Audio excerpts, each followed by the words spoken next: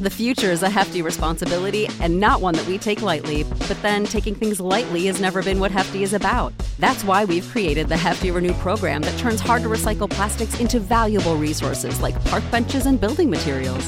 To participate, simply fill up an orange Hefty Renew bag with accepted items, tie it up, and drop it in with your regular recycling. That's it. It's that easy. It's time to rethink recycling with Renew. Particular valued resources may vary by geography. More info available at heftyrenew.com. When you need mealtime inspiration, it's worth shopping Kroger, where you'll find over 30,000 mouth-watering choices that excite your inner foodie. And no matter what tasty choice you make, you'll enjoy our everyday low prices, plus extra ways to save, like digital coupons worth over $600 each week. You can also save up to $1 off per gallon at the pump with fuel points. More savings and more inspiring flavors make shopping Kroger worth it every time. Kroger, fresh for everyone. Fuel restrictions apply. Welcome to the Boneyard with Steve Robertson. As always, I am your good friend and host, Steve Robertson, here on a special Tuesday edition of The Yard. We're going to talk about Egg Bowl history today and talk about the history of this rivalry, some of the more notable games, and of course, we're only going to talk about Mississippi State wins for the most part. Those are the only games that really matter because Ole Miss cheated in the others. Now, you know what I'm saying. But we're going to talk about kind of the history of the rivalry. You know, I've written a couple books about the history of this rivalry. I've learned a lot. I want to share some of that with you today. Probably some things that you're unaware of. A lot of people don't understand the genesis of this rivalry. And so we're going to break some of that down. There are not a lot of good tidings, I guess we would say. It has always been a toxic rivalry from the very beginning. And when I wrote Stark Villains, the very first chapter is contentious from the beginning. It has always been contentious. Of course, we have these carpetbaggers that show up in the media, guys like Hugh Kellenberger and people like that, oh, it's never been this bad. Guys, it's always been bad. There are times it's been less bad than others, but it's always been bad. I suspect it always will be. And I think we're all really fine with that arrangement. You know, people are like, oh, well, it's just another game. It's not just another game. It's just not. It's about, the old culture versus agriculture type church. Who do you think clothes and feeds you, idiots?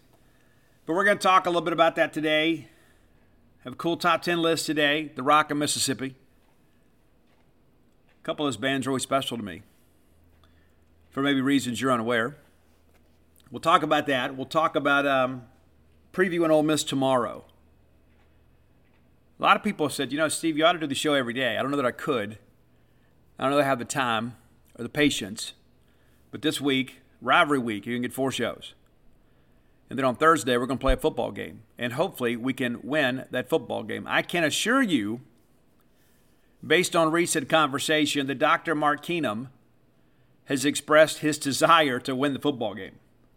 That it has been, shall we say, adequately explained, the significance of this ball game and what it means to Mississippi State, what it means to recruiting, not just for football or other sports, but for student recruiting.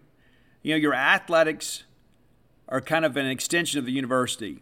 It's a big part of the recruiting efforts. Everybody wants to be known as, quote, the cool school. You want to win.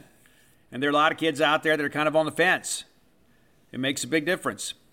And we are the cool school, even though at times we don't act like it. But we should own that. So we're going to, again, kind of break it down from the beginning. I don't know how long we go, but we're going to go. I've got a lot of notes. I got a lot of things I want to talk about. There's some things, again, that I think will be both entertaining and educational today. So we'll share those with you. Let's thank our friends at Bulldog Burger Company, longtime sponsors of this show. I love Bulldog Burger Company. I loved them before they loved me. But it has been a very passionate and rewarding love affair ever since. You should fall in love with Bulldog Burger Company. If you haven't already, chances are many of you have that constant craving to think, you know what, Steve, I need some spring rolls in my life. Perhaps I've lost my looks a little bit. I'm getting older. I need to have those spring rolls because they will make you better looking. Always have the spring rolls as your appetizer. I may go have them as my entree today. How about that? How would that be? 3 great locations to serve you. University Drive here in Stark Vegas, Gloucester Street there in Tupelo, Lake Harper Drive in the Ridge and Flowood area. Had that great restaurant quality hamburger. You'll be glad you did. If you're unfamiliar with the menu, let me encourage you to start with the Bulldog. That is just a great, straight-ahead, rock and roll, good old American hamburger. And then from there, you can venture out and maybe take a walk on the wild side a bit and get that pimentology, add bacon. Yeah. That'll cure what ails you right there. Maybe the Mission, I get the pico de gallo on the side. You may like it on top. I don't know. To each their own. I don't judge. The Smokehouse, the Bryant, the Lauren. There's so many great options to choose from. And maybe if you're not feeling a burger but you still want to get full, get that BLT salad. I like it grilled. You may like it fried. Again, I don't judge. Either way, you're a real one if you're able to finish that entire salad. I struggle to do it. I do. The portion's always so substantial. You always get more than your money's worth at Bulldog Burger Company. Be sure and check them out today. Bulldog Burger Company, the place where people go to meet. MEAT.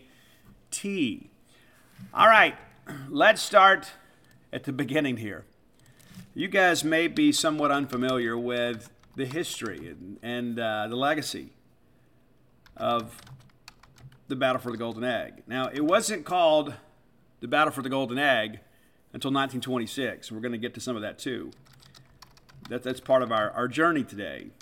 We're going to talk about how important all of that is and how it all kind of came to be. You've heard some of these stories, but maybe not quite like this. But we began playing football in 1895. Maybe you knew that, maybe you didn't. And despite the fact that Ole Miss was just up the road from us, we didn't play for the first time until 1901. Part of that was a reluctance on Ole Miss's side to play some football. Now, they began throwing the pigskin around in 1893. So they were the first established program within the league, and it stands to reason as they're the oldest university of the major universities here in Mississippi. So they started playing before us, would not play us, and legend has it, and some media accounts at the time, is that Ole Miss simply felt that we were beneath them, didn't want to play us. And so that 1901 meeting happened, finally. It's pretty crazy how it all happens in time. But in 1901, we finally get a chance to play. Now, you may not know this, but there was a lot of player coaches back then. We won our first game in 1901. First 2 years, we went winless, went 0-2, and then 0-4 in 1896. Did not field the team again until 1901.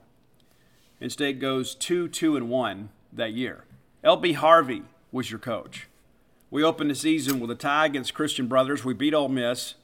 We beat the Meridian Athletic Association. You take that, huh? We lose at Tulane, and we lose at Alabama 45-0. Wentz.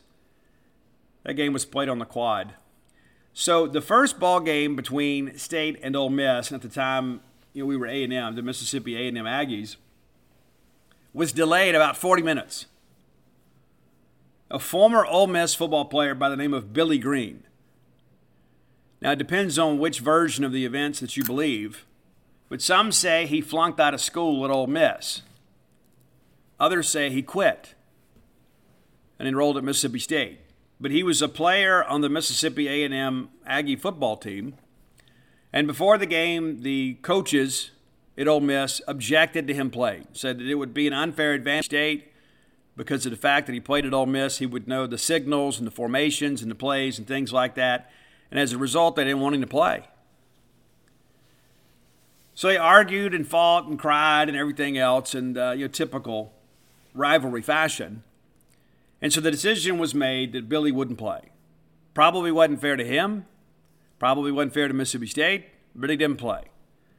And your Aggies went on to win the game 17-0, despite the fact that Billy Green didn't play. So even though Ole Miss wanted to dictate terms to Mississippi State and say who could and could not play in the ball game against their prestigious football team that was, a ripe 8 years of age,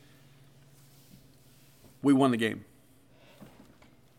In 1905, Mississippi State and Ole Miss played in Jackson for the very first time.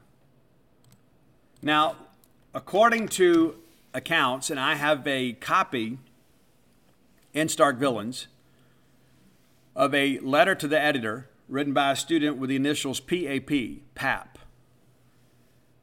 And I felt that it was important to preserve that document for posterity's sake. I found a copy of it in the Reflector. But according to the media accounts,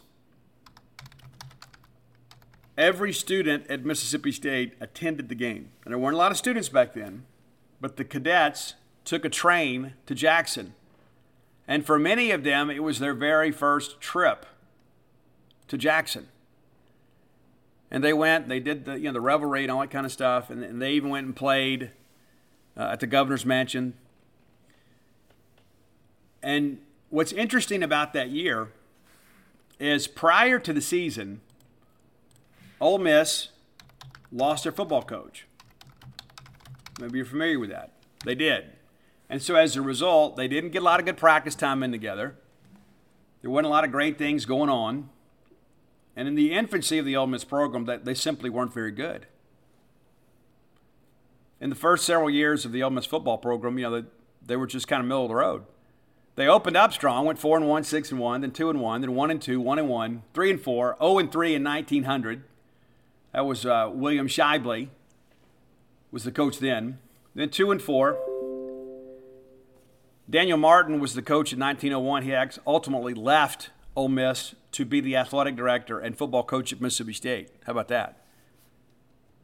There's a lot of talk in the wind about another SEC school taking a sitting Ole Miss football coach. Well, we did it first.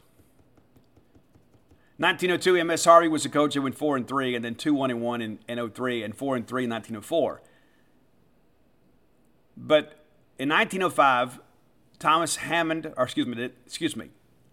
M.S. Harvey left Ole Miss, and so they had no coach in 1905. What's interesting is, M.S. Harvey started at Alabama, went to Auburn, then to Ole Miss, and then he was out of football. And from there, the trail about him kind of goes cold. He was a former Auburn football player. So he left Alabama for his alma mater and then ultimately ended up at Ole Miss, posting a career record of 8-7-3. But in 1905, we go down to Jackson to play. That particular year for Ole Miss, tough, to say the least. Not much coaching, not much practicing. They went 0-2 that year, including the loss to Mississippi State. That particular game, we had no stands. We played on the fairgrounds, again for the first time. And the game got a little contentious, shall we say. As State began to get momentum in the ball game, our fans kind of went onto the field and were taunting the Ole Miss players. It got so disruptive, the officials had to stop the game to get our fans back on the side. As the game again began to get away from Ole Miss, their fans came onto the field. Could you imagine that today? That you're out there on the sidelines with your team, and the play didn't go your way. You wander onto the field, confront the offending player. Well, that's what happened in 1905. And then after the game, which State won 11-0, and if memory serves me correct, Ole Miss did not score a point in either of their two games that year.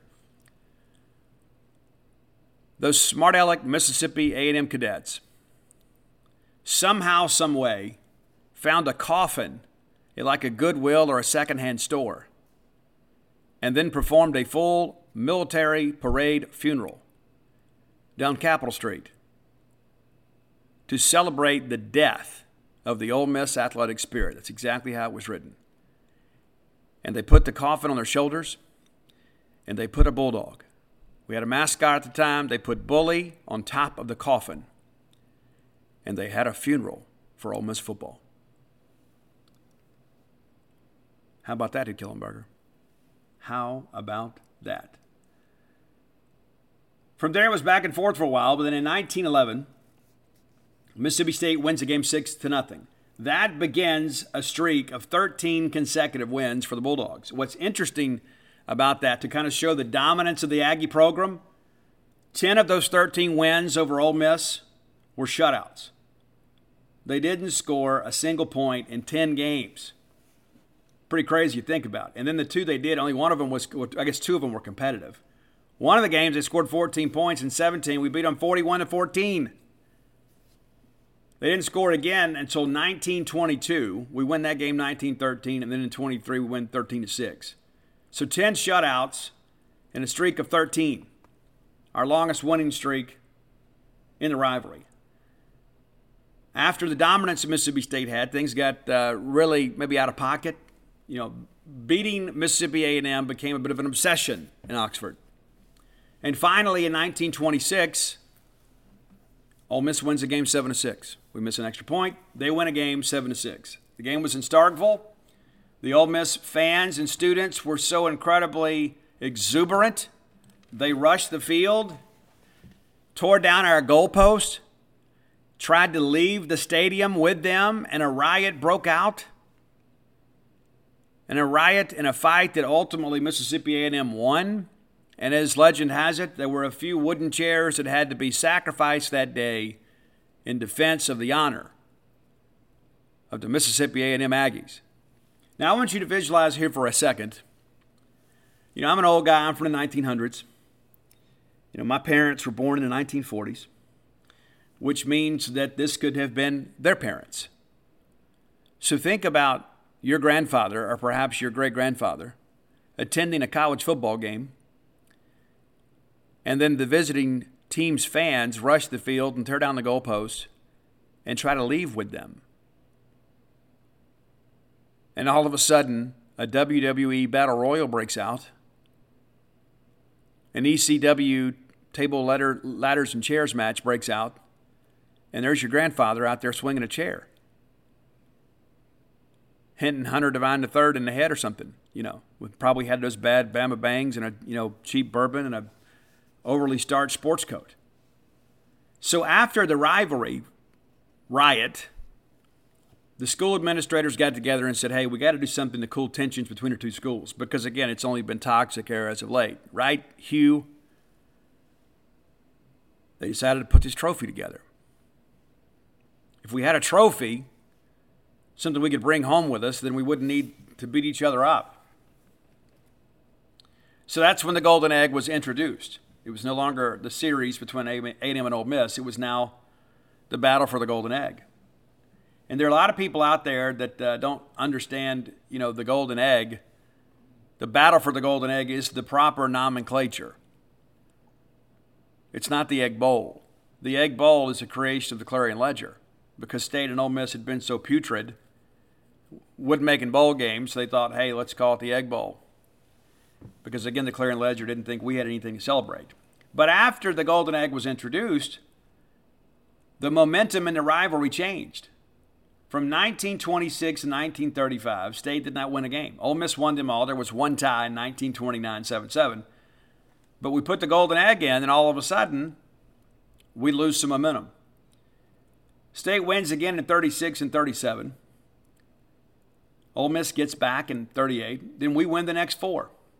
Now, what's interesting about this little streak here, in 1936, we win 26-6. That was, again, that snapped Ole Miss's streak. That began a nice streak of success for Mississippi State. We win 6 of 7 during that time frame. Now, I want to call you to and we're going to talk some Ellen McKean stuff in the next segment of the show. But State at this point was not considered to be a very serious college football program. We didn't get a lot of notoriety. We also had very little traction politically within the state of Mississippi. Now, these days, there weren't a lot of bowl games either. That's important to understand. And even when we were bowl eligible, we had this reputation of not traveling well. And some of that was well earned. We had some players and coaches that came from, farming families, and so it was difficult for our fans to attend games. Didn't always have the resources. That's one of the reasons things, I guess, have been so contentious.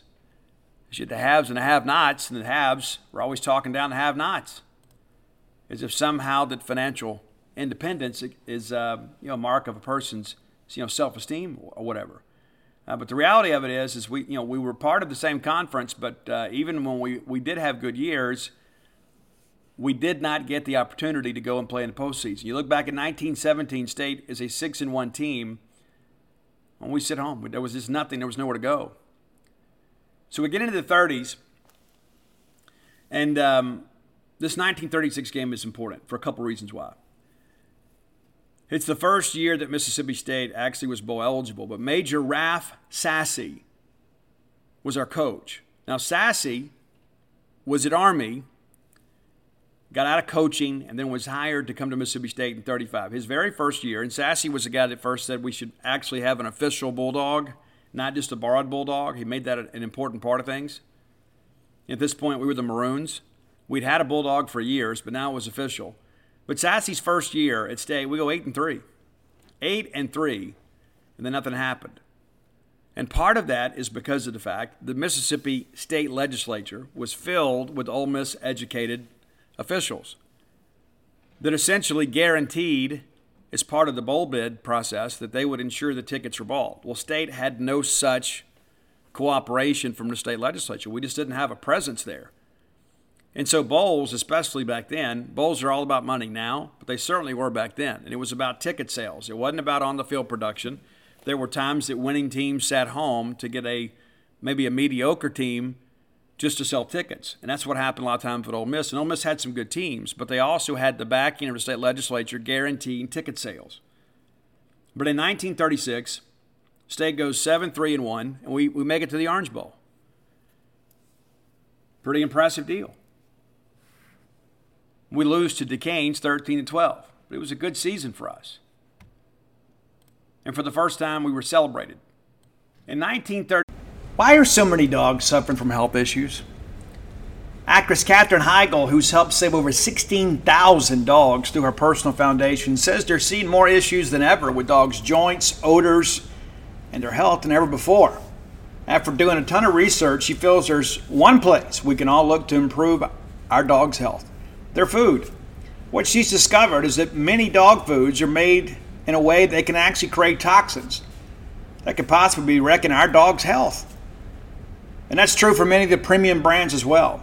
Fortunately, she's found that just by adding a few special superfoods to her dog's food, she saw huge transformations in their health. She's made a 20-minute video explaining step-by-step how any of us can do the same thing to see incredible changes in their dog's health. I've got 5 dogs. I do. I love them. I spend most of my time with them. In fact, Mojo, my Mama Blue Heeler, has helped me write 6.5 books now. I want her to be as healthy and happy as possible. So if you feel like you do about your dogs the same way I do, let me encourage you to go to badlandsfood.com/boneyard and watch Catherine's video right now. And again, that's badlandsfood.com/boneyard. Be sure and check it out and make sure your pet is happier and healthier than ever. Hopefully, this is the last time you hear this ad. With Chime Checking Account, features like fee-free overdraft up to $200 with SpotMe and getting paid up to 2 days early with direct deposit, you can probably treat yourself to an ad-free upgrade to spend more time listening to your favorite podcasts, or at least grab an extra latte. Take more control of your finances and say goodbye to monthly fees. Open your account in minutes at chime.com/goals24. That's chime.com/goals24. Chime feels like progress. Banking services and debit card provided by the Bancorp Bank N.A. or Stride Bank N.A. members FDIC. SpotMe eligibility requirements and overdraft limits apply. Terms and conditions apply. Go to chime.com/disclosures for details. When you need mealtime inspiration, it's worth shopping Kroger, where you'll find over 30,000 mouth-watering choices that excite your inner foodie. And no matter what tasty choice you make, you'll enjoy our everyday low prices, plus extra ways to save, like digital coupons worth over $600 each week. You can also save up to $1 off per gallon at the pump with fuel points. More savings and more inspiring flavors make shopping Kroger worth it every time. Kroger, fresh for everyone. Fuel restrictions apply. 37. It's a very interesting year. State goes 5-4-1.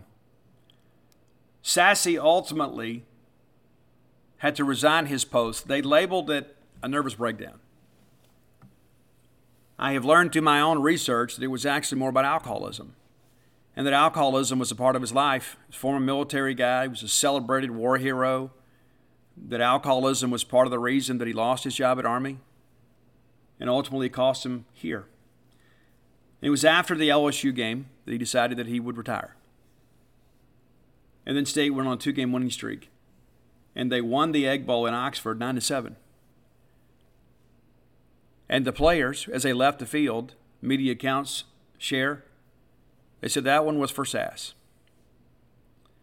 Ralph Sassy. You end the year 5-4-1, and we make the bowl game despite the fact that we were a better team the year before. It's kind of funny how that all works, right? It's like in 37, we get to go to a bowl game too. But it's looking at this list of seasons, it's always so interesting to me how you'll have big years one year and then go nowhere, and other years you're just kind of mediocre and it works out. It's just funny how it all works. But Sassy was there just 3 years at Mississippi State. And according to accounts, he was much beloved by our students. 3 years at Army, he was 25-5-2. His final season was 1932, and then came aboard at Mississippi State in 1935. Was the AD and the coach. Stepped down from his AD responsibilities in his final season, and again, things kind of happened. I'm going to read you a bit of a segment here from a newspaper article about Sassy.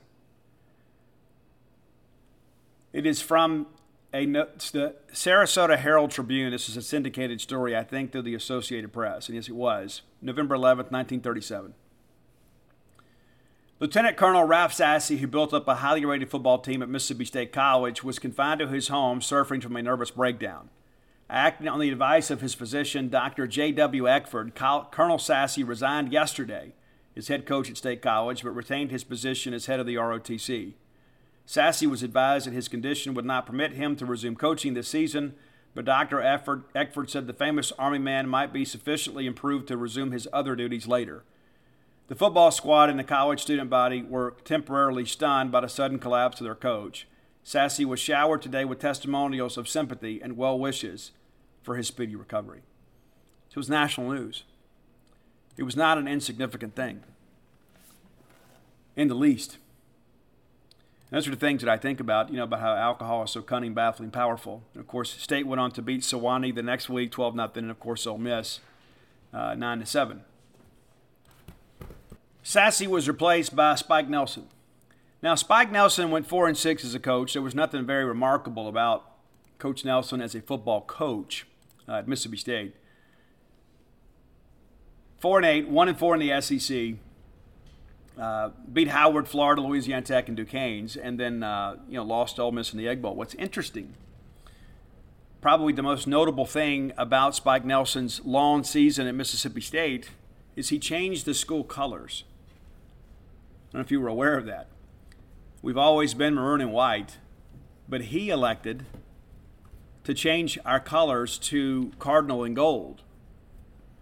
And apparently this was something that was done kind of unbeknownst to some of the people in the administration. You kind of wonder how that happens, But they did. We wore cardinal and gold uniforms in 1938. The fans were furious. The alums were furious. And Nelson, of course, was a guy that was a very hard-handed coach. Players didn't like him. He was fired at season's end. And I'm told, from some people that have done a little more research on this than me, that the cardinal and gold uniforms was kind of the impetus. It's like this guy did this kind of without our knowledge and went against our traditions. And so he's done. We can't trust this guy. The players don't like him. Former players didn't like him. Students didn't like him. So he was an extremely unpopular coach who he's gone after just one season. Once we get back from the top 10 list, we're going to kind of pick it up from there. But it's interesting to go back and look at the list of Egg Bowls and how things, prior to Alan McKean being hired, we're going to speak extensively about him, how many coaches had success against Ole Miss and how many didn't. Again, the first part of this rivalry, for many respects, was kind of owned by Mississippi State. And there was a shift in the recruiting focus between State and Ole Miss that I think really changed things. We're going to address that after today's top 10 list, which is brought to you by CloseWithBlair.com. Blair Chandler, a longtime friend of mine. Blair, a guy that gets things done. There is no doubt about Blair Chandler being a guy that's a go-getter. If you need mortgage help, and maybe you do and don't even know it, maybe you have some resources available to you that you're unaware of. Goodness, if I can spit it out. Blair can put up a plan together to help you navigate through your financial issues. Whether you're looking to consolidate some debt, get some cash out, or perhaps buy a home for the first time. Maybe you need a second mortgage. Blair is an expert in every bit of that. Check him out at closewithblair.com, C-L-O-S-E with Blair, B-L-A-I-R.com. Or I tell you what, just between us girls here, let me give you his personal cell number. 601-500-2344. Again, 601-500-2344. Reach out to Blair and let him know you heard about him on the Boneyard, and he will pay for your appraisal. It's about a $500 value. There's a lot of people that want your business. Blair puts his money where his mouth is. This is a guy that gets things done. Top 1% close ratio in the country. Works for Fairway Mortgage. Recently voted number 1 in customer satisfaction for mortgage loan origination. 21 years of experience. Coffees for closers. Blair drinks a lot of it. Again, that's closewithblair.com. All right, the Rock of Mississippi today. This is not as easy a list as you might think, because we're doing real rock stuff, right?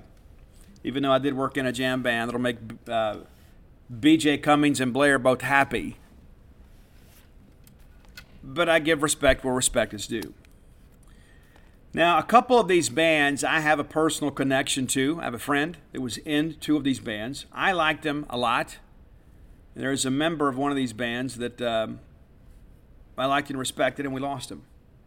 And I'm going to talk about that shortly. But number 10 is a band from the early 2000s that was really on their way. It's a band called Atom Ship. A-T-O-M, Ship, Atom Ship. We're going to go with the song Pencil Fight from Atom Ship as our number 10 song on the Rock of Mississippi. Great tune. The guitar is amazing. Joey's vocals, incredible. Number 9, a more modern band. They actually perform their own stuff, and then they do like a set of Black Sabbath stuff. So they're true to the rock. From the Mississippi Gulf Coast, it's Magnolia Bayou, and we're going to go with the song When a Good Dog Goes Bad. I really like these guys a lot. I need to get out and go to a show and go support those guys. We talked about them on the show now for a couple of years, but if you're looking for new rock in Mississippi, Magnolia Bayou may be for you. And number 8, Joey Culver was a singer in Atom Ship. He was also the singer in a band called Paper Cut Massacre that I absolutely loved. They had a song on Sirius XM Octane called Lose My Life. The chorus is Lose This Life. And I really thought these guys were going somewhere. I saw them at Scrooge and the Coast that year with Hellstorm and Papa Roach and Shinedown. It was an amazing show. And Joey gets up on stage and he goes, he's from the Gulf Coast. He goes, I spent my whole life dreaming of playing in this building. And I remember thinking to myself then as a Mississippi kid, how cool that was to grow up and you go see shows there and you've seen Motley Crue and Rat and Guns N' Roses and everybody. And then one day you're on that same stage playing in front of a near capacity crowd. What a thrill that had to be for him. And what you don't know about Joey Culver is he eventually put a band together called My Hero the Villain. I thought that was an incredible band name, but it also led me down the thought process that many of my heroes have been the villains. I think the villains in writing and in movies are typically the more interesting characters. And so I kind of understood what Joey was talking about. And ultimately, that thought process of My Hero the Villain led me to write Stark Villains. I was going to write the book, but that's what ultimately inspired me to come up with the title of Stark Villains.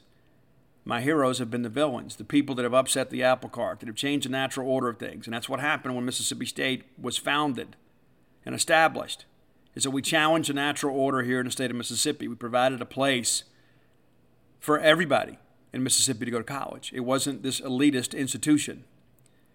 And so because of Joey and his genius, Stark Villains became a real thing. And so I tip my cap to Joey and his creative genius, for inspiring me to what I think now is a great title, and also on the copyright and the patent on the term Stark Villain. We lost Joey New Year's Eve 2020. Depends on who you talk to, and I'm not going to sit here and, trash a man's legacy or anything like that because I don't know all the details. I just know that we lost him too soon. An incredibly talented vocalist, an incredibly talented songwriter. And my friend Brian Jones, We're doing some work together, but Brian was part of Adam's Ship and Paper Cut Massacre with Joey. And we have talked extensively about him at times. And, Brian still plays. And matter of fact, you can find him around just about anywhere. He plays around Central Mississippi a lot of these acoustic shows for restaurants and things like that. And I've asked him, I said, man, do you ever think about playing some of those songs you and Joey wrote together live again? And there's some of them he does. And there's some of them I think it's a little more personal. Maybe you can't do it. But today on this show, I wanted to make sure that, tip of the cap to my buddy Brian. But also, too, that let's remember Joey Culver. I never got a chance to meet the man, but I have many friends that considered him a friend, and I've had multiple people said, dude, you and Joey would have got along so great. And because I'm in recovery, it makes me wish that we would have gotten to know each other before now. It's one of those things that you wish somehow, some way, not to be narcissistic, but you think, you know what? Maybe I could have been there somehow, some way. But tip of the cap to Joey Culver and everybody that loved him and his music. And I know that he was part of the Mississippi Gulf Coast, music scene, basically his entire life, from a teenager until his death. And so tip of the cap to all of you that supported Joey and bought a ticket and went out and saw his show. All right, number 7, a band that many of you absolutely love. It's not really my thing, but I respect their sound. It's the band called The Weeks. And right now, some of you are saying, yeah, man, I was hoping the Weeks would make the list. These guys are good, man. Again, I'm more of a straight-ahead rock and roll guy, and these guys are very alt. They're not really alt-rock. They're just kind of alternative. But the song Talk Like That, I think it just kind of scratches you where you itch, man. That's your number 7 song today, The Weeks, Talk Like That. Number 6, and for my friends BJ and Blair, it's the North Mississippi All-Stars. Now, this is one of these bands, too. It's not really my thing, but it's good driving music. You can just kind of put on an album, and they're so incredibly talented. Even if you don't know the songs, they're very entertaining and engaging. To me, the one that stands out to me is Stomping My Foot for the North Mississippi All-Stars. And again, they have a huge following. I know in the jam band community, there are a lot of people that when you talk about who are the better jam bands, their name comes up, shortly after Widespread Panic and some of those others. Huge following. Number 5, I never know if these guys are together or not. It's like something will show up on social media. It said, hey, there's a show, and then, they canceled the show. They did a surprise show. They're not talking anymore. They're recording a new album. It's Bishop Gunn from Natchez, Mississippi. I love both albums. I do. But we're going to honor the first big single. It is a very haunting song that tells an incredible story, and it's the song Alabama. If you're unfamiliar with that, get familiar with it. I don't care what music you listen to. I don't care if you're a gospel person, a rock person. It's not really a rock song. They're a rock band. This is not a rock song. There's some incredible harmonies on this. Makes you feel like you should be sitting on an old wooden pew somewhere fashioned by the deacons a generation ago, fanning yourself in a church that doesn't have central air and heat, listening to a choir. It's an incredible song. Number 4, a band that many of you don't know, and I think this is probably one of those moments where I'm probably helping you a little bit. There's a band from Biloxi called Wildfire. These guys rock. I haven't seen them live. This is one of those bands, too. I'm doing you a solid right here. You put this thing on, you're going to be like, you know what? Where have I been? And so I'm going to introduce you with their debut single. It's a song called Villain.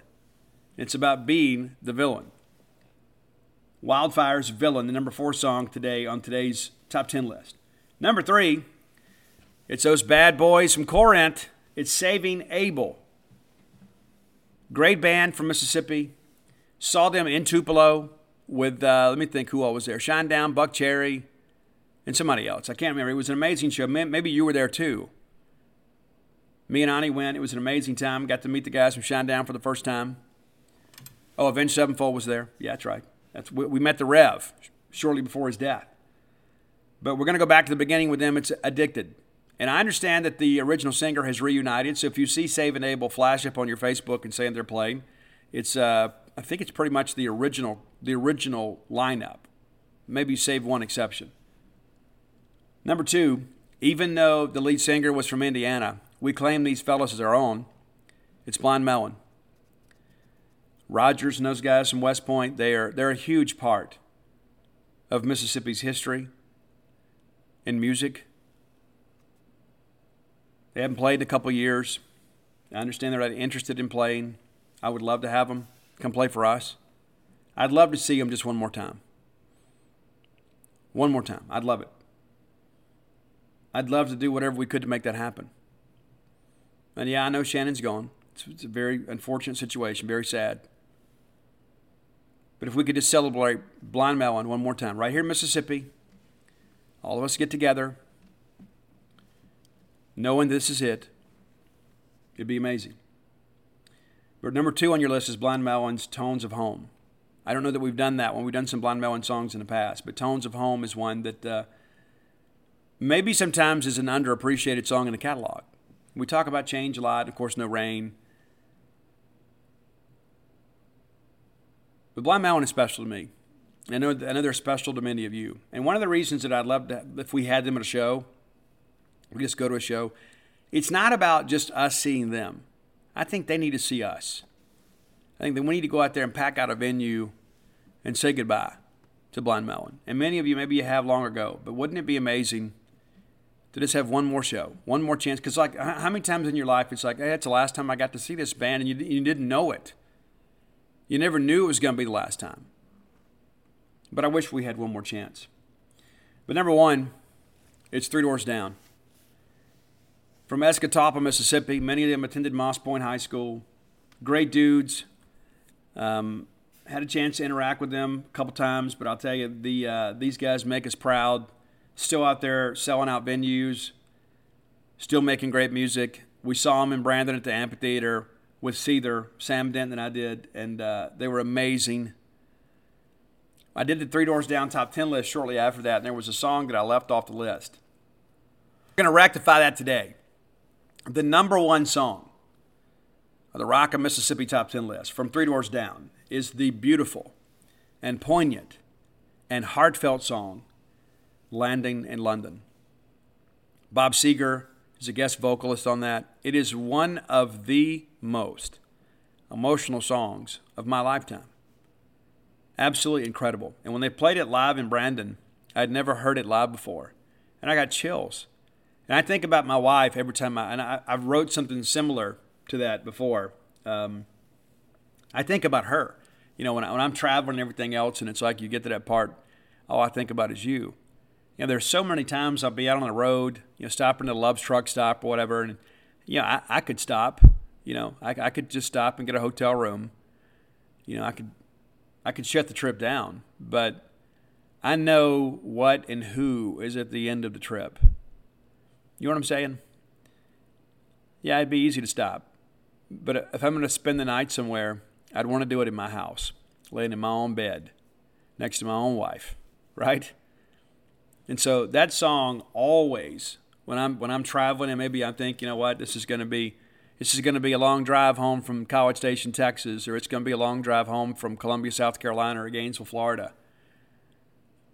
When I consider maybe, you know what, maybe I'll just shut it down, I'd put that song on. And it reminds me where I'm going and who I'm going to. So maybe that impacts you the same way. But I know this is one of those songs for me, like it's on the soundtrack of my life. It just is. I absolutely love Landing in London.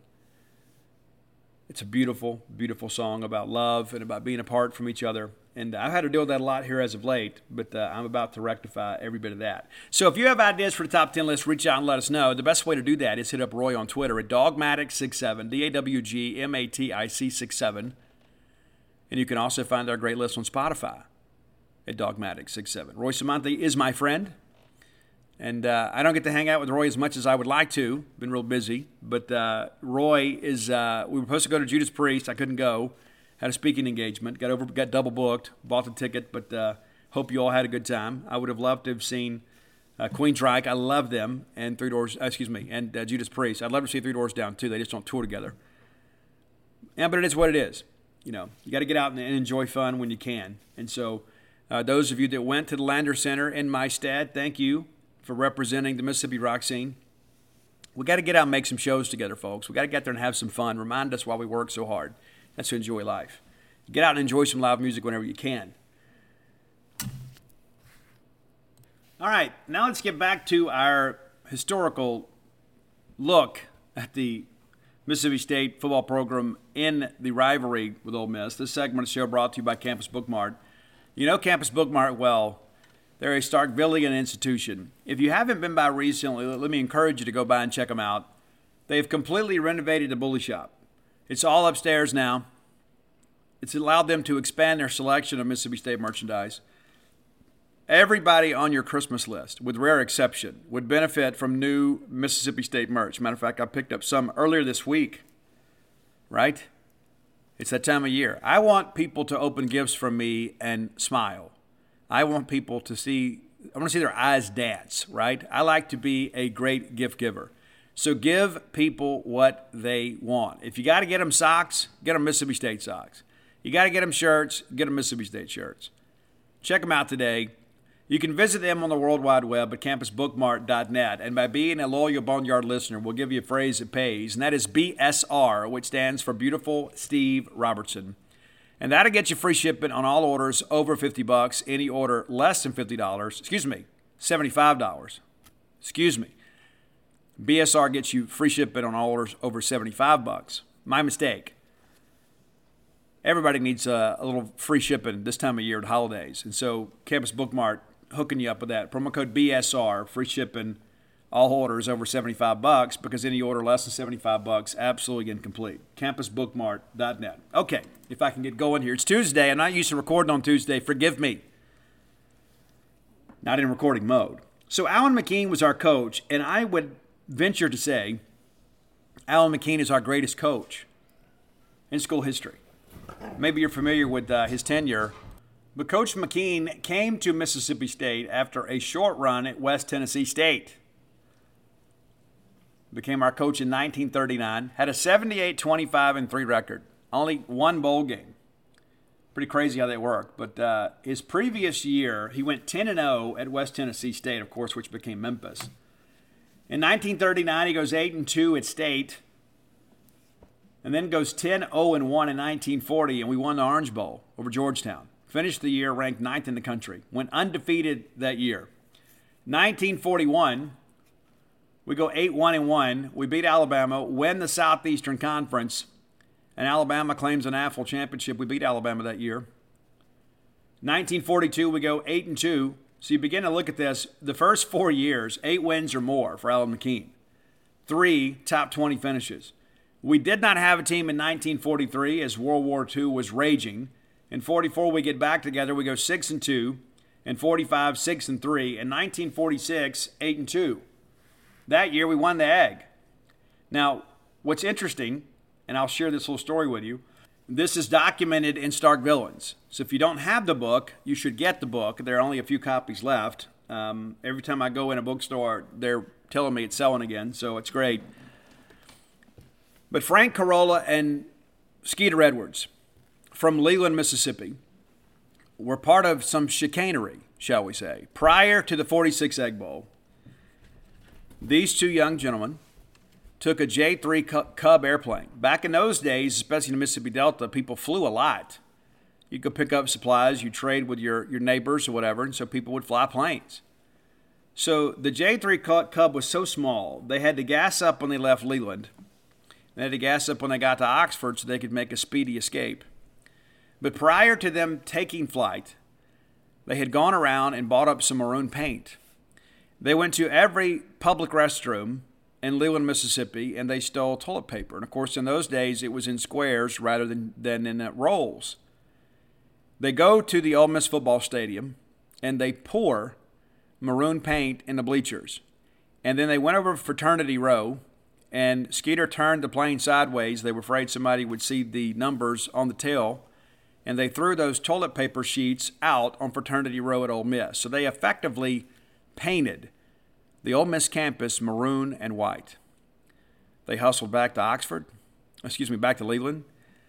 And the next day, Frank's dad was fishing. He had a little Philco radio they listened to the ball game on, and they could only get the Ole Miss broadcast. And the commentator at the time said, "Hey, ladies, be careful where you sit today. Some kids poured some maroon paint in the bleachers." They kind of recounted this story about how a plane had flown over there. And Frank's dad said he knew exactly who did it. It's the only time they ever talked about it.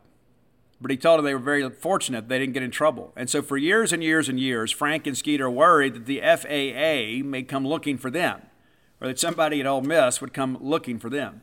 So they made a pact they would never tell anybody. And so one day I'm at a basketball game. My agent comes up to me, and he goes, hey, there's a gentleman here that's got a great story about his uncle. And so Mark Darrowan, I hope I pronounced the last name right. I've met Mark a handful of times. Mark puts me in contact with Frank. Mr. Skeet had already passed away. And so he goes, hey, I don't know if he'll talk to you, but he's got this great story. So I called Mr. Frank, and he didn't want to talk about it. He said he had told the Leland newspaper his story after Skeeter Edwards had passed away, and they acted like they didn't believe him. And so he didn't want to deal with the public ridicule or whatever. And I said, Frank, listen, Mississippi State fans need to hear this story. Future Bulldog generations need to have this story documented for posterity's sake. And Frank says, okay, Steve, I think Skeet will forgive me. I think I've held up my end of the deal. So Frank Carolla gives me this story, this fascinating story. And I've had so many young people, students that have read Stark Villains that have said that is my favorite story. Turned out that one of Frank's best friends was former Bulldog great running back Eagle Mottlich, who was from my hometown of Columbia, Mississippi. It's funny how life works. When I wrote Stark Villains, I heard from Eagle's grandson who said, hey, could I get in contact with Mr. Frank? And so thankfully I was able to connect Eagle Mottlich's grandson with his best college friend, Frank Carolla. They were able to share some stories, and the young man was able to hear some stories about his grandfather as a college student and as a football player that he'd never known. It's amazing. It's amazing how life works. Sadly, we lost Mr. Frank. He died earlier this year, or late last year, I forget. But Mr. Frank passed away, and I'm so incredibly grateful that we were able to get that story, to get his story. I do not support vandalism of other universities. I want to say that right out of the gate. I'm not going to sit here and tell you should go do that, because you shouldn't. You should never go destroy somebody else's property. But on the back of Stark Villains, there's a blurb, of course, with Jackie Sherrill, Ron Polk, Bob Tyler, and at the end, it's Frank Carolla, and it says, I just didn't like Ole Miss. I don't know how else I can expand on that. I just didn't like them. But Ole Miss, I guess, in many respects, got the last laugh. We beat them in 46, and then we didn't beat them again for a long time. But in the middle of all that was Alan McKean. Now, Alan McKean, I was fascinated by this story. I always wondered, why in the world did we fire this guy that never had a losing season? Were you aware of that? That Alan McKean never had a losing season at Mississippi State. He went 78, 25, and 3. Well, there was this well-heeled booster at the time by the name of Frank Sanders. He was a textile manufacturer in Kosciuszko, Mississippi, and a former Mississippi State player. I guess still at the time we were State College back then. But Frank felt that Alan McKean's offensive football calling was very antiquated. And the reason that despite the fact that we were winning and not going to bowl games is because we had a very boring style of play. And so Frank led this movement to get Alan McKean fired. Initially, he got very little support.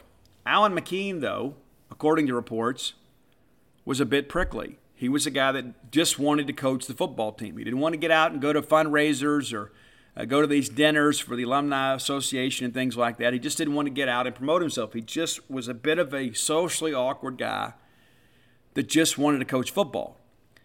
And so eventually, the Delta Touchdown Club got a little disenfranchised with Coach McKean because they would get the coach from Ole Miss to come. They could get the coach from Tennessee to come. They could get the coach from Memphis to come, Arkansas. But Mississippi State's coach, Alan McKean, wouldn't go. And so eventually, Sanders was able to influence those people. And at that time, the Mississippi Delta kind of ran the state. And they turned against Coach McKean.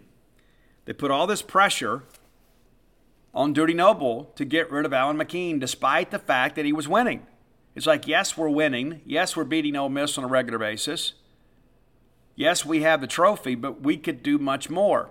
We could be a better football program. We just need a better coach. And then that last year in 1948, Alan McKean goes 4-4-1. He was a man without a country. All he had was his players. I was able to interview Harper Davis for Alpha Dogs, which is also very worthy of your time, in my estimation. That was my quarantine project. But Harper Davis told me that Coach McKean never really shared his thoughts about it, but they could tell how much it weighed on him.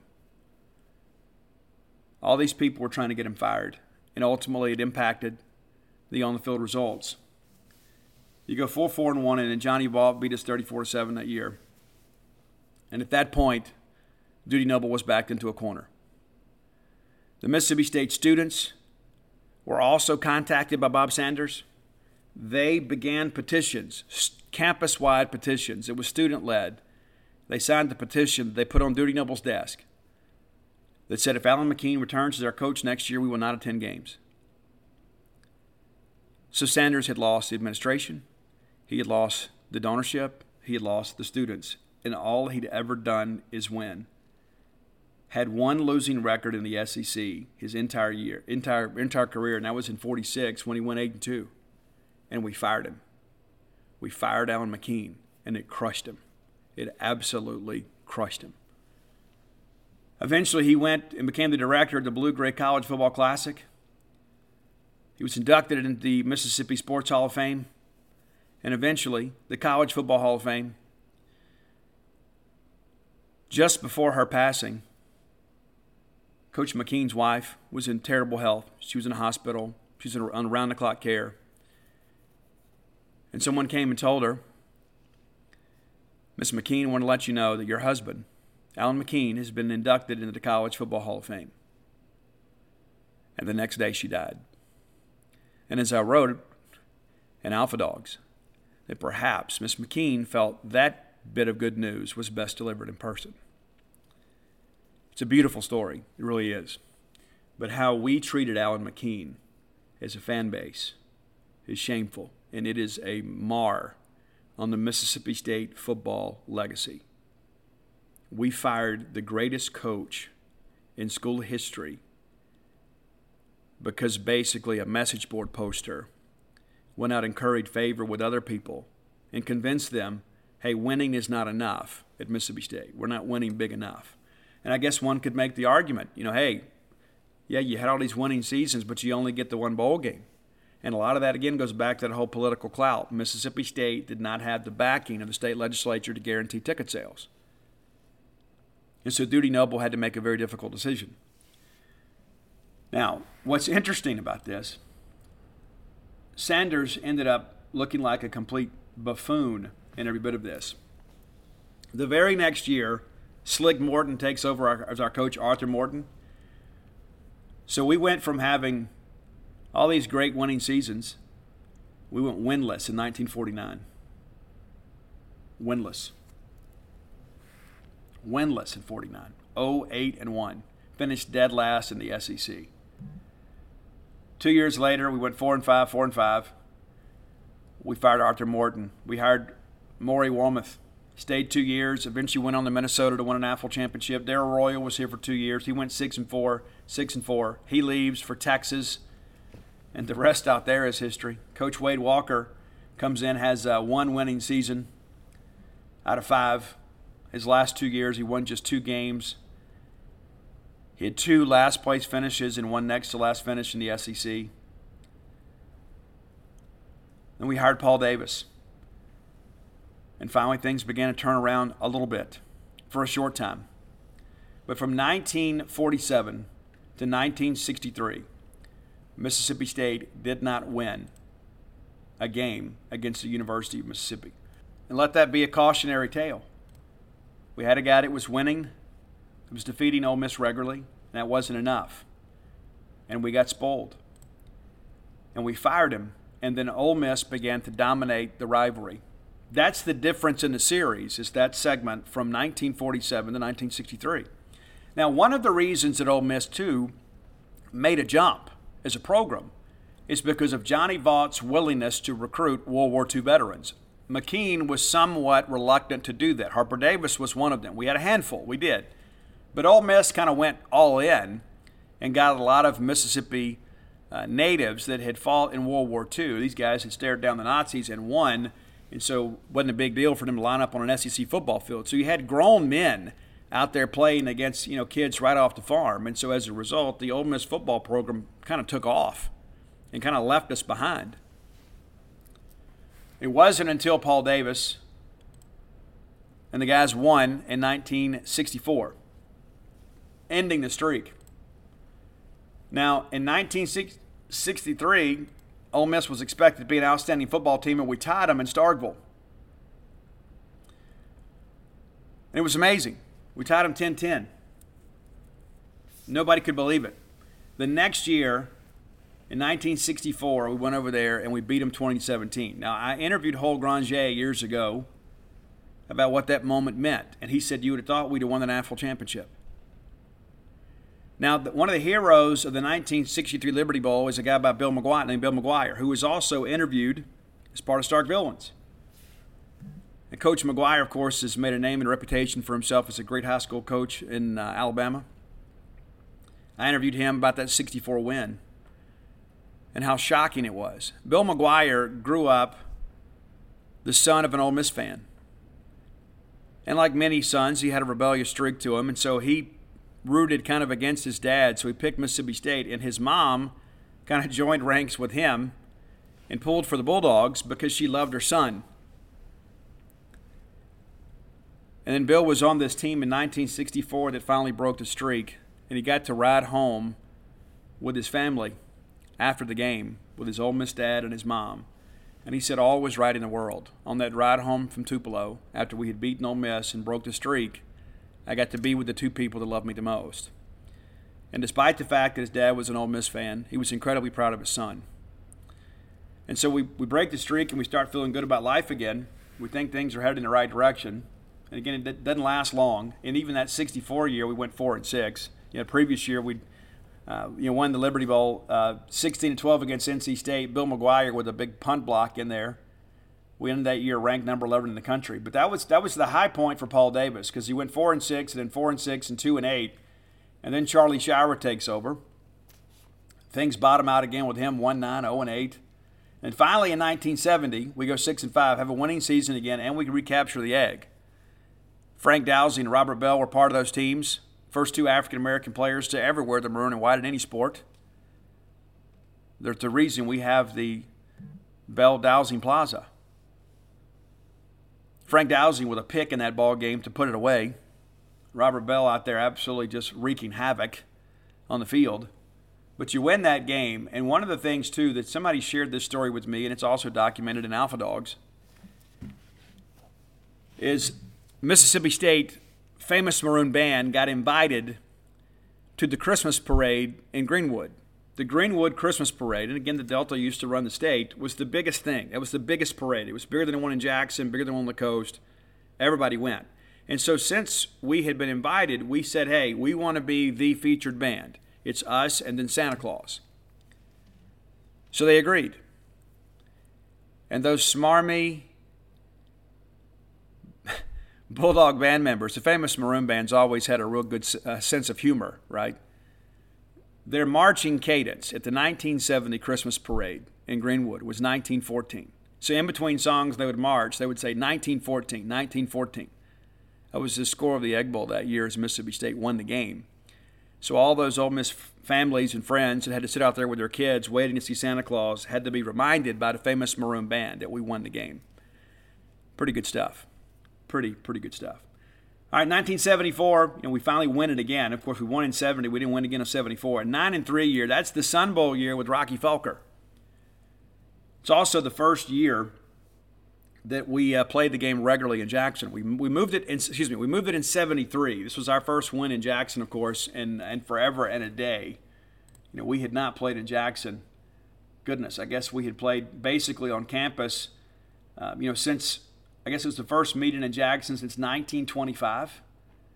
And just so you know, I'm not a proponent of moving the game back to Jackson, but we did in 73. We finally get a win there in 74, 31-13. And it was funny too. You read the newspaper accounts. It's it's State's first win against Ole Miss in Jackson since the 20s. Well, we hadn't played them in Jackson. That's kind of creative journalism there. But Rocky and the guys win that game, And then, the 80s were kind of a slim time for us. This is when, the Egg Bowl became the Egg Bowl. There's so many, great stories out there of games that we lost. I just don't like to document those. But we win in 70, win in 74, and then, we had the Larry Gillard games. We had to forfeit those in the late 70s, in 76 and 77. So the 70s was pretty even for us. But the 80s, we went 3-7. John Bond won a couple, of course, in 80 and 82, and it seems like the only games anybody wants to talk about are the 2 Egg Bowls he lost. The famous Dick Pace game, a game that State had won, and there was this dubious pass interference call on a ball that we had intercepted in the end zone. They give them one untimed down, and they score to win the game. And then, of course, there's the blown back game. But JB won a couple of Egg Bowls, too, and nobody wants to talk about those. But we did win those 2. And then we didn't win again until 87. That's the kind of legend of Eric Underwood there. Eric Underwood, a guy from Alabama, comes over here, was a backup quarterback. We had some injuries that year, and ultimately he led State to victory, 30-20, in a battle for the Golden Egg. Things began to change, not just in the rivalry, but with Mississippi State as a program. Larry Templeton became our AD in 87. The game moved back to campus in 1991. And since that time, it has been a very, very even undertaking. You play the game back on campus. Of course, there's a true home field advantage. It's remarkable. Jackie wins in 1991, 24-9. Huge ball game here. And again, Jackie Sherrill, I guess the best way that I could describe Jackie Sherrill is Jackie Sherrill was the kind of guy to spit in Ole Miss's face and then dare them to spit back. He just had that alpha dog mentality. He just simply didn't care. And throughout his career, that's kind of how it was. When he was at Pitt, he got under Joe Paterno's skin. When he was at A&M, he got under everybody at Texas' skin. He comes to Mississippi State, gets under Ole Miss's skin, so much to the point that they hired private detectives to go follow our coaches around on a recruiting trail. It was crazy. Part of this NCAA farce of an investigation to run Jackie Sherrill out of college football. But Jackie had some big wins. Of course, you win in 93, 94. He starts out his career there. It really just kind of shifts the focus and momentum of the rivalry in favor of Mississippi State. One of the ones that's probably the most important is 1998. Mississippi State wins the SEC West at Vaught-Hemingway Stadium. That was a turning point in the rivalry. That's when a lot of people got motivated and said something has to be done about Jackie Sherrill. Because now these rednecks down the road are playing for an SEC championship. We win that game 28-6. Romero Miller did not play. Great quarterback at Ole Miss, didn't play. He was injured. We win the game. Tim Nelson with a big pick six, kind of as the dagger late in the ball game. But I've said many times that our players and our fans got to celebrate an SEC West title at Vaught-Hemingway Stadium. They got to parade around that stadium with the Golden Egg in tow, knowing they were going to Atlanta. And until Ole Miss is able to return that favor, there's really not much for us to talk about, right? Matter of fact, I offered that quote to Rick Cleveland years ago as he was writing an article about the rivalry, and it made the Clarion Ledger. How about that? 1999, of course, that's the year of the comeback. Of course, huge game. That's the kick and the pick, right? And I guess you could say the kick, the pick, and the kick. State's trailing this ball game 20-6, battles back, and then Scott Westerfield, game-winning kick to win the game after Eugene Clinton makes a big interception there. Again, Romero Miller played in this game. David Cutcliffe makes the decision to go for it rather than play for overtime. Miller throws an ill-advised pass. Robert Bean deflects it. It bounces off his leg. Eugene Clinton returns it down. You kicked field goal, and State wins the game. One of the more dramatic battle for the Golden Eggs in the history of the series. Huge, huge year for Mississippi State. We end the year top 20. 2001, that was a game too. That's when the beginning of the end of the Jackie Sherrill era here. Of course, it kind of limped along for 2 years. But 2001, Mississippi State was preseason top 15 in most people's estimations, and projected to be a very good team and challenge for the West. Maybe nobody more exuberant about that possibility than myself. But, of course, these are the Eli Manning years. State wins that game 36-28. Joe Lee Dunn told me after a ball game prior to this one, talking about the Egg Bowl, that you had to get in Eli Manning's face. You had to make him uncomfortable. And another staffer, who shall remain nameless, said, we're going to hit him on the first play of the game, even if it costs us 15 yards.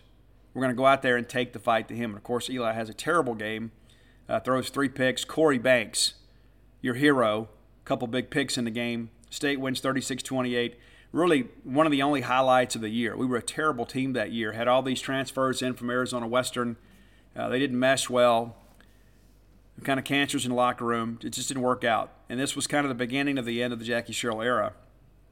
2005, of course, we get big win for Sylvester Croom there. But I would say the biggest Egg Bowl win of the Croom era was in 2007. I think we'd all agree. Ed Orgeron, Ole Miss up 14-0. They get out in their midfield. They're going to go for it on 4th down to put the game away rather than punt. Wesley Carroll and the Bulldog offense had done absolutely nothing that day. And it was Brandon Cooper, number 93, truly the only highlight of his career.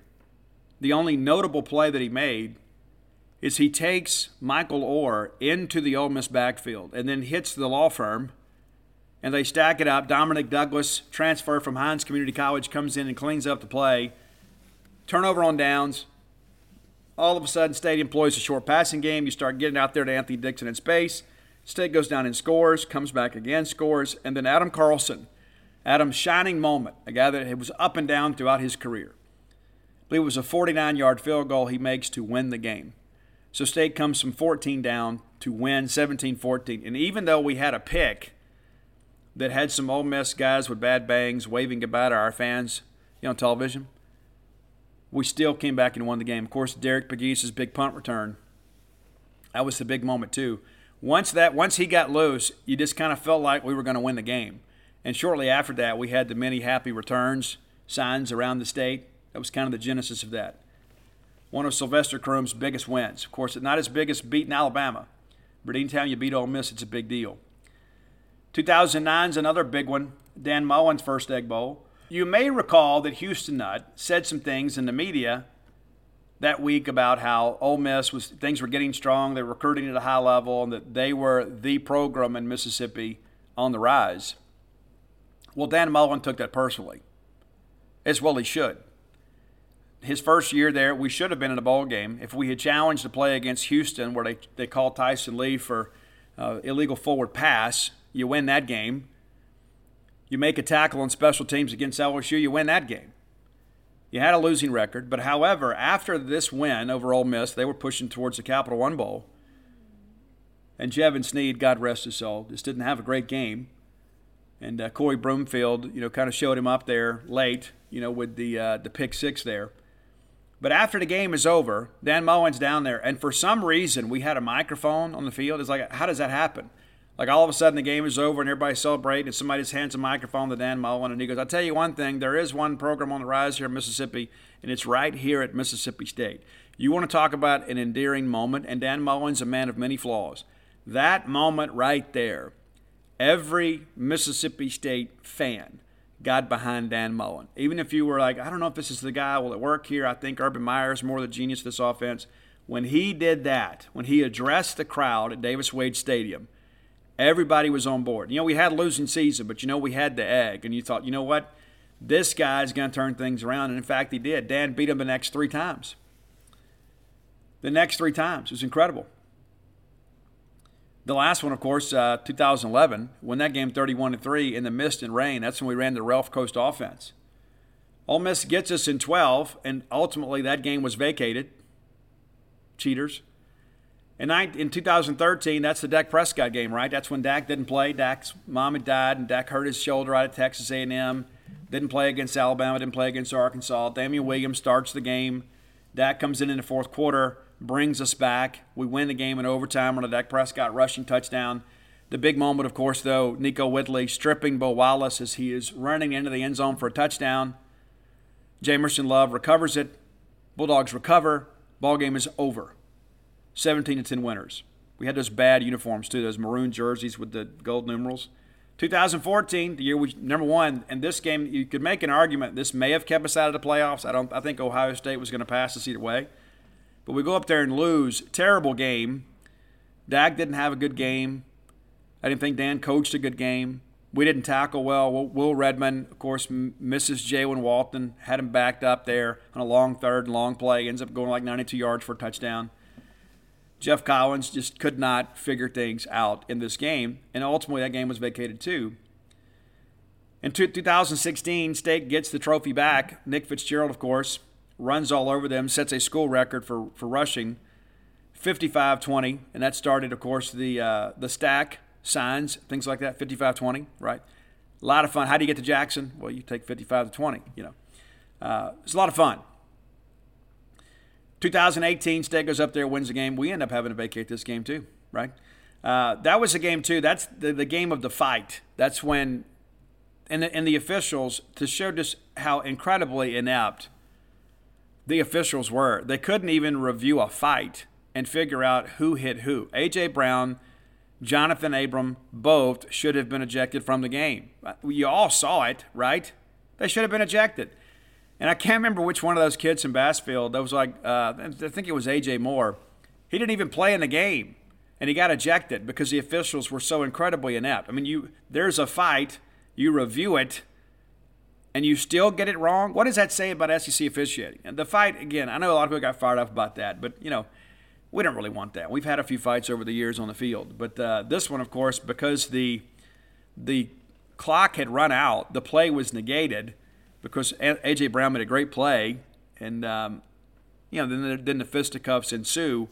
And then the touchdown comes off the board. State wins 35-3. It's a big ball game. And this is the game, too, if you recall. Joe Moorhead and those guys are walking off the field, and he gets into it, Ross Bjork. The previous year, of course, Ole Miss had planted their flag. That's the year that they broke Nick Fitzgerald's leg. And they planted a flag on our field. So we go back, and Jeffrey Simmons and those guys go back and repay the favor. There's all these Ole Miss officials down there. It's like it was okay when they did it, but we're not going to do it at their place. And Ross Bjork and Joe Moorhead get into it. And this is when Joe's walking off the field, and I think it was Robbie, who was with I guess he was with CBI at the time.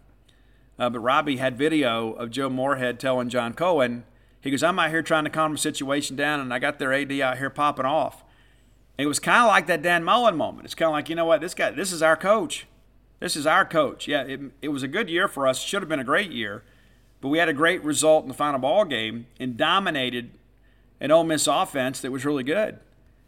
Held them to 3 points, and if I'm not mistaken, less than 200 yards of offense. I remember Bob Shupel look at the box scores. You guys kidding me? Yeah. We dominated the game in all facets, and then we won the post-game festivities as well.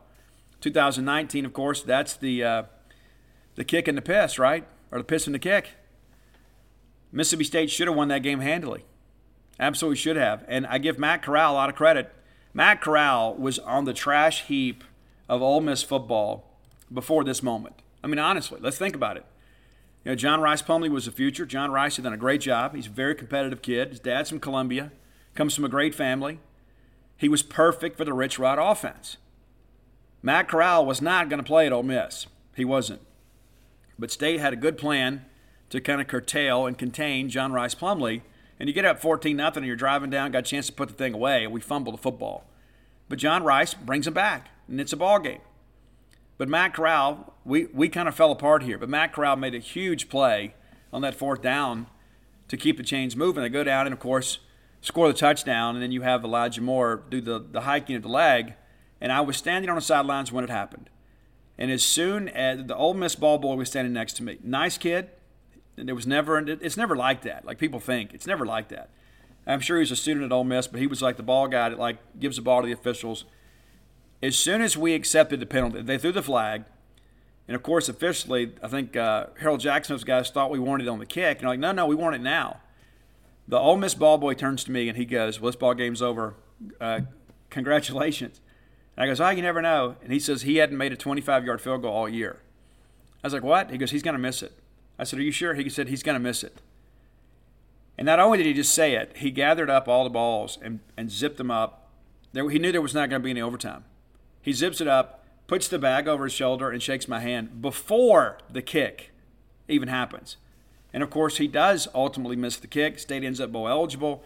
And, again, kind of like in the vein of Bob Sanders, we had some fans and donors prior to the Egg Bowl telling people, oh, yeah, we've already agreed to a settlement to fire Joe Moorhead. before the biggest game of the year, the game that was going to determine if we were going to be bowl eligible and continue to play in the bowl. You give me a break. We're going to make that type of arrangement. There was no truth to any of that. I don't care what anybody tells you. It's completely false. Completely false. Ridiculous, man. Absolutely ridiculous.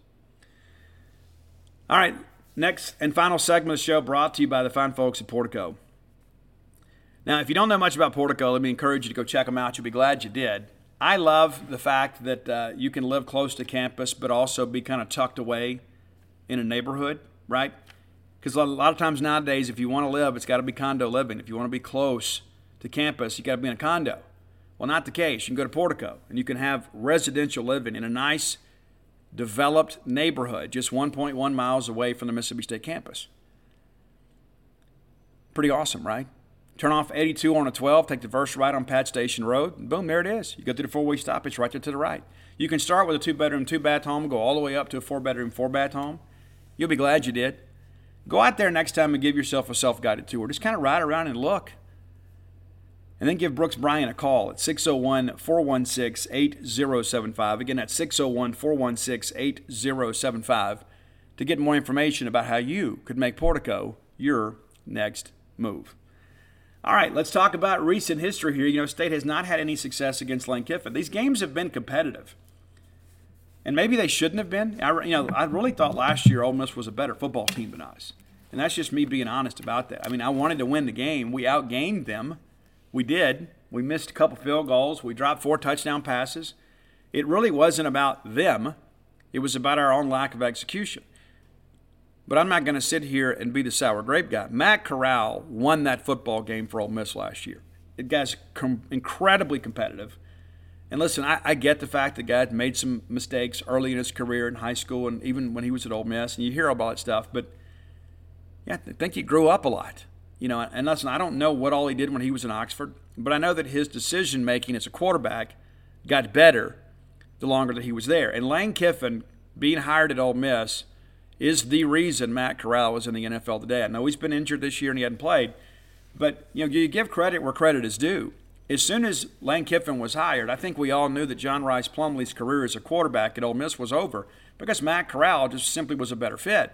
And give the kid credit for sticking it out. Matt Corral could have gotten done with that egg bowl and just said, you know what, I'm done. I'm going to go in the portal and be finished. But he waited it out, and it ultimately turned his career around, and it's kind of turned the rivalry around a little bit too. State had won 3 of 4. Now Ole Miss has won 2 in a row. You think about that 2020 game, and then that's a game, I think about, the Austin Williams fumble that ultimately led to, a touchdown. But, Lane Kiffin and those guys went for it a couple times on 4th down when they shouldn't have. If they kick field goals, this game is really probably a 2-possession game much of the game. In State obviously didn't have the personnel and a lot of players, but, Ole Miss the last 2 years has been the more talented team. I think it's a lot more even now in many respects.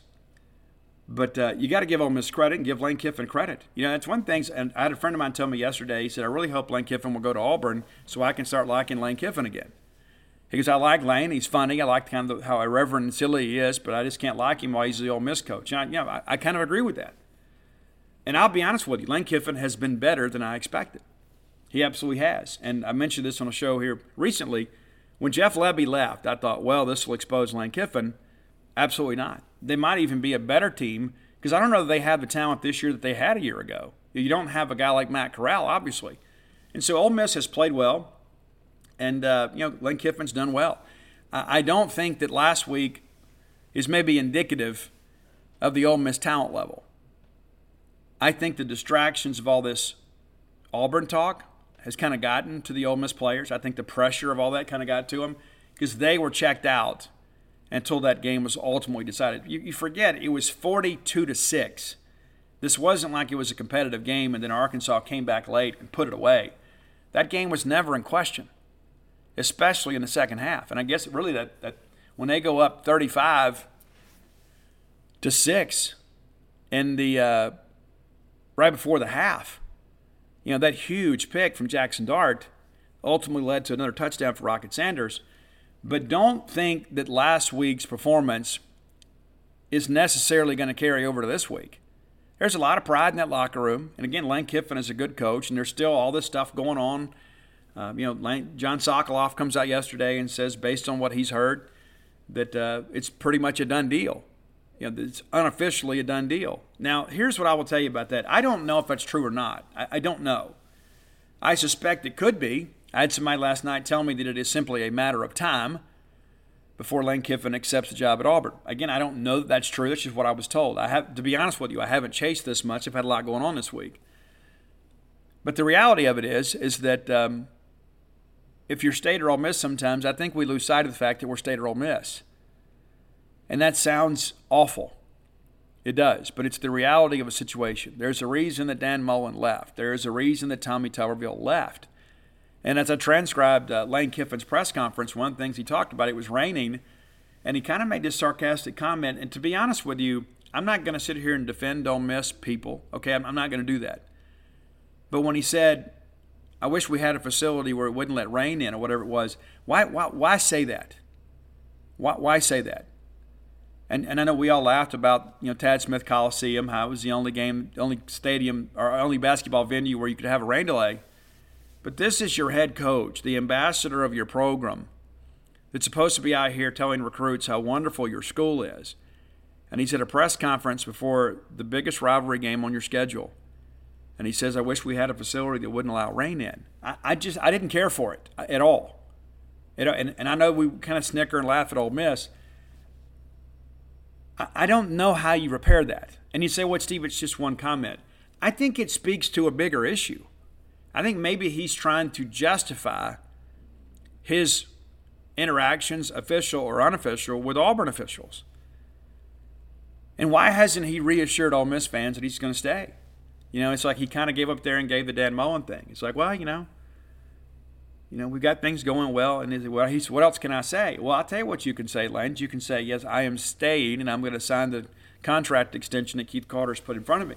We have been here before, many times with Dan Mullen, right? We ought to be pros at it. But I did not like, even the fact that I think, beating Ole Miss is, one of the most wonderful things that could ever happen. That comment yesterday was out of bounds. Absolutely out of bounds. I don't care what you think about Ole Miss, but for their football coach to get up there and make a negative comment about those facilities in front of the media like that on the SEC network, that is out of bounds. Absolutely out of bounds. And I would say the same thing if Dan Mullen had said it. I would say the same thing if Joe Moorhead or Mike Leach says it.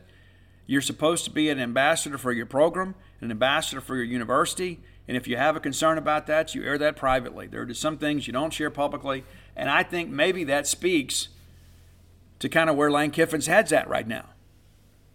Now you wonder how motivated they're going to be in this ball game. Now he says, hey, we've got a chance to win 3 straight Egg Bowls, and that is one of the things we absolutely cannot let happen.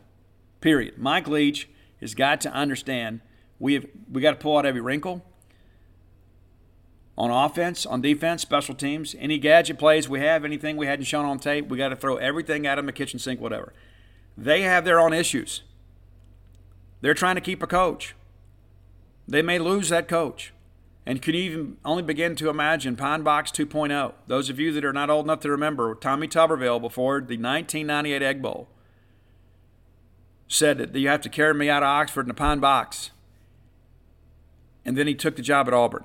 And it was kind of widely speculated they'd already come to terms, and then he denies it. I will give Lane Kiffin credit for this. He has not come out and denied it.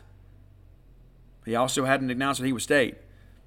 But all of a sudden, like yesterday, and thankfully it didn't get a lot of traction, the Paul Feinbaums of the world, and I'll say this for the record, y'all can clip it, I don't care.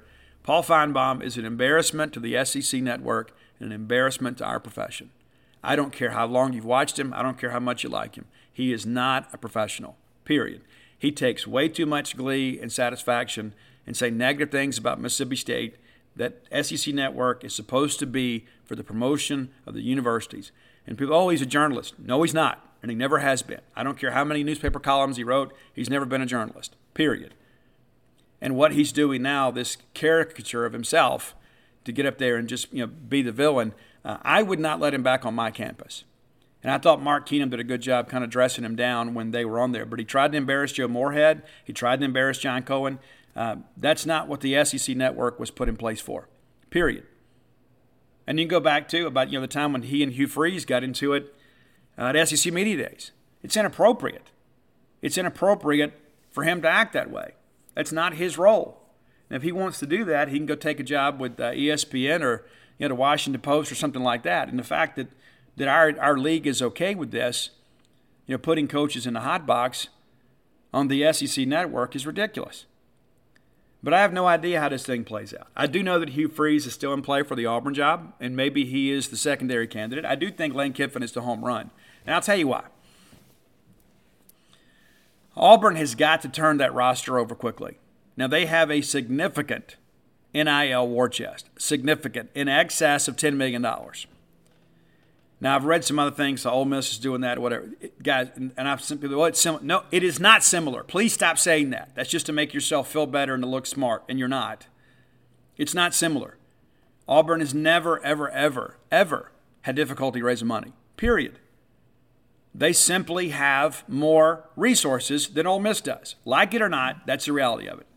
And because they have this war chest, they're going to be able to work the portal and turn this roster over very, very quickly.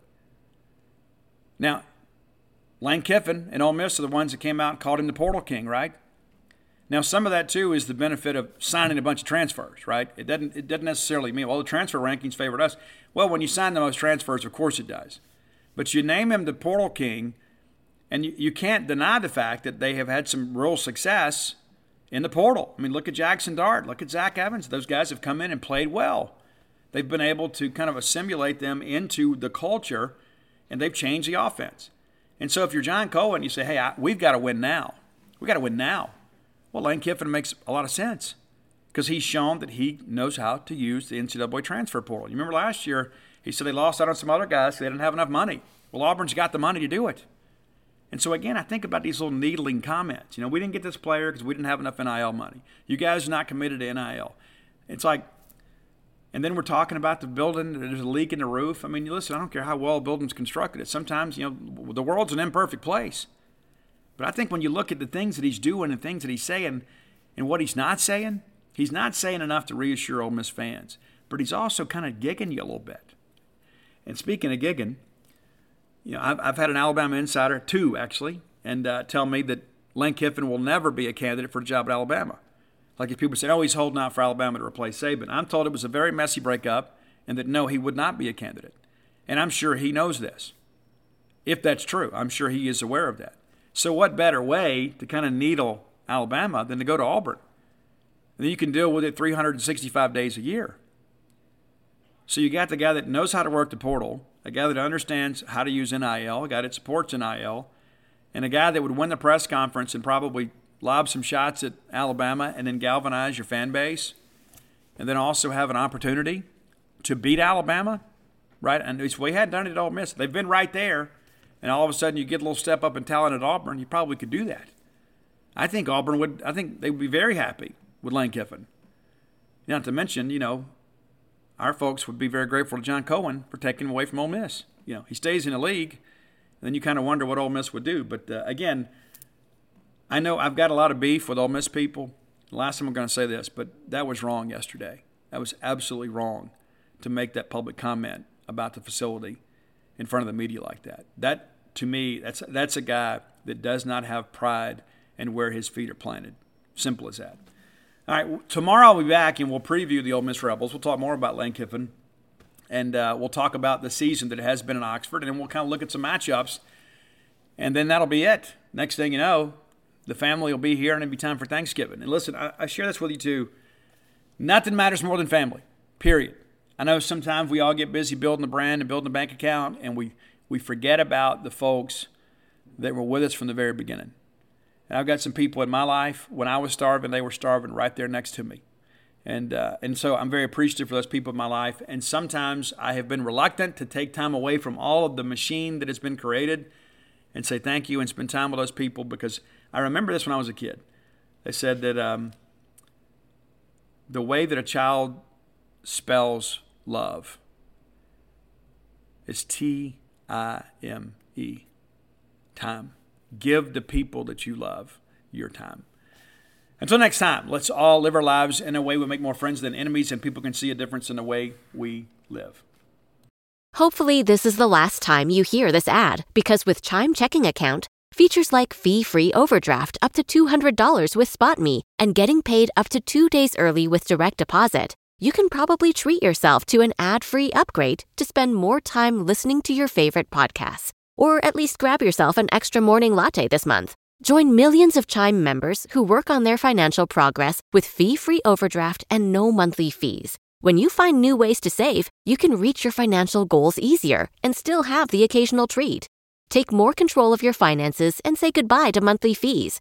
Open your account in minutes at chime.com/goals24. That's chime.com/goals24. Chime feels like progress. Banking services and debit card provided by the Bancorp Bank N.A. or Stride Bank N.A. members FDIC. SpotMe eligibility requirements and overdraft limits apply. Terms and conditions apply. Go to chime.com/disclosures for details. When you need mealtime inspiration, it's worth shopping Kroger, where you'll find over 30,000 mouth-watering choices that excite your inner foodie. And no matter what tasty choice you make, you'll enjoy our everyday low prices, plus extra ways to save, like digital coupons worth over $600 each week. You can also save up to $1 off per gallon at the pump with fuel points. More savings and more inspiring flavors make shopping Kroger worth it every time. Kroger, fresh for everyone. Fuel restrictions apply.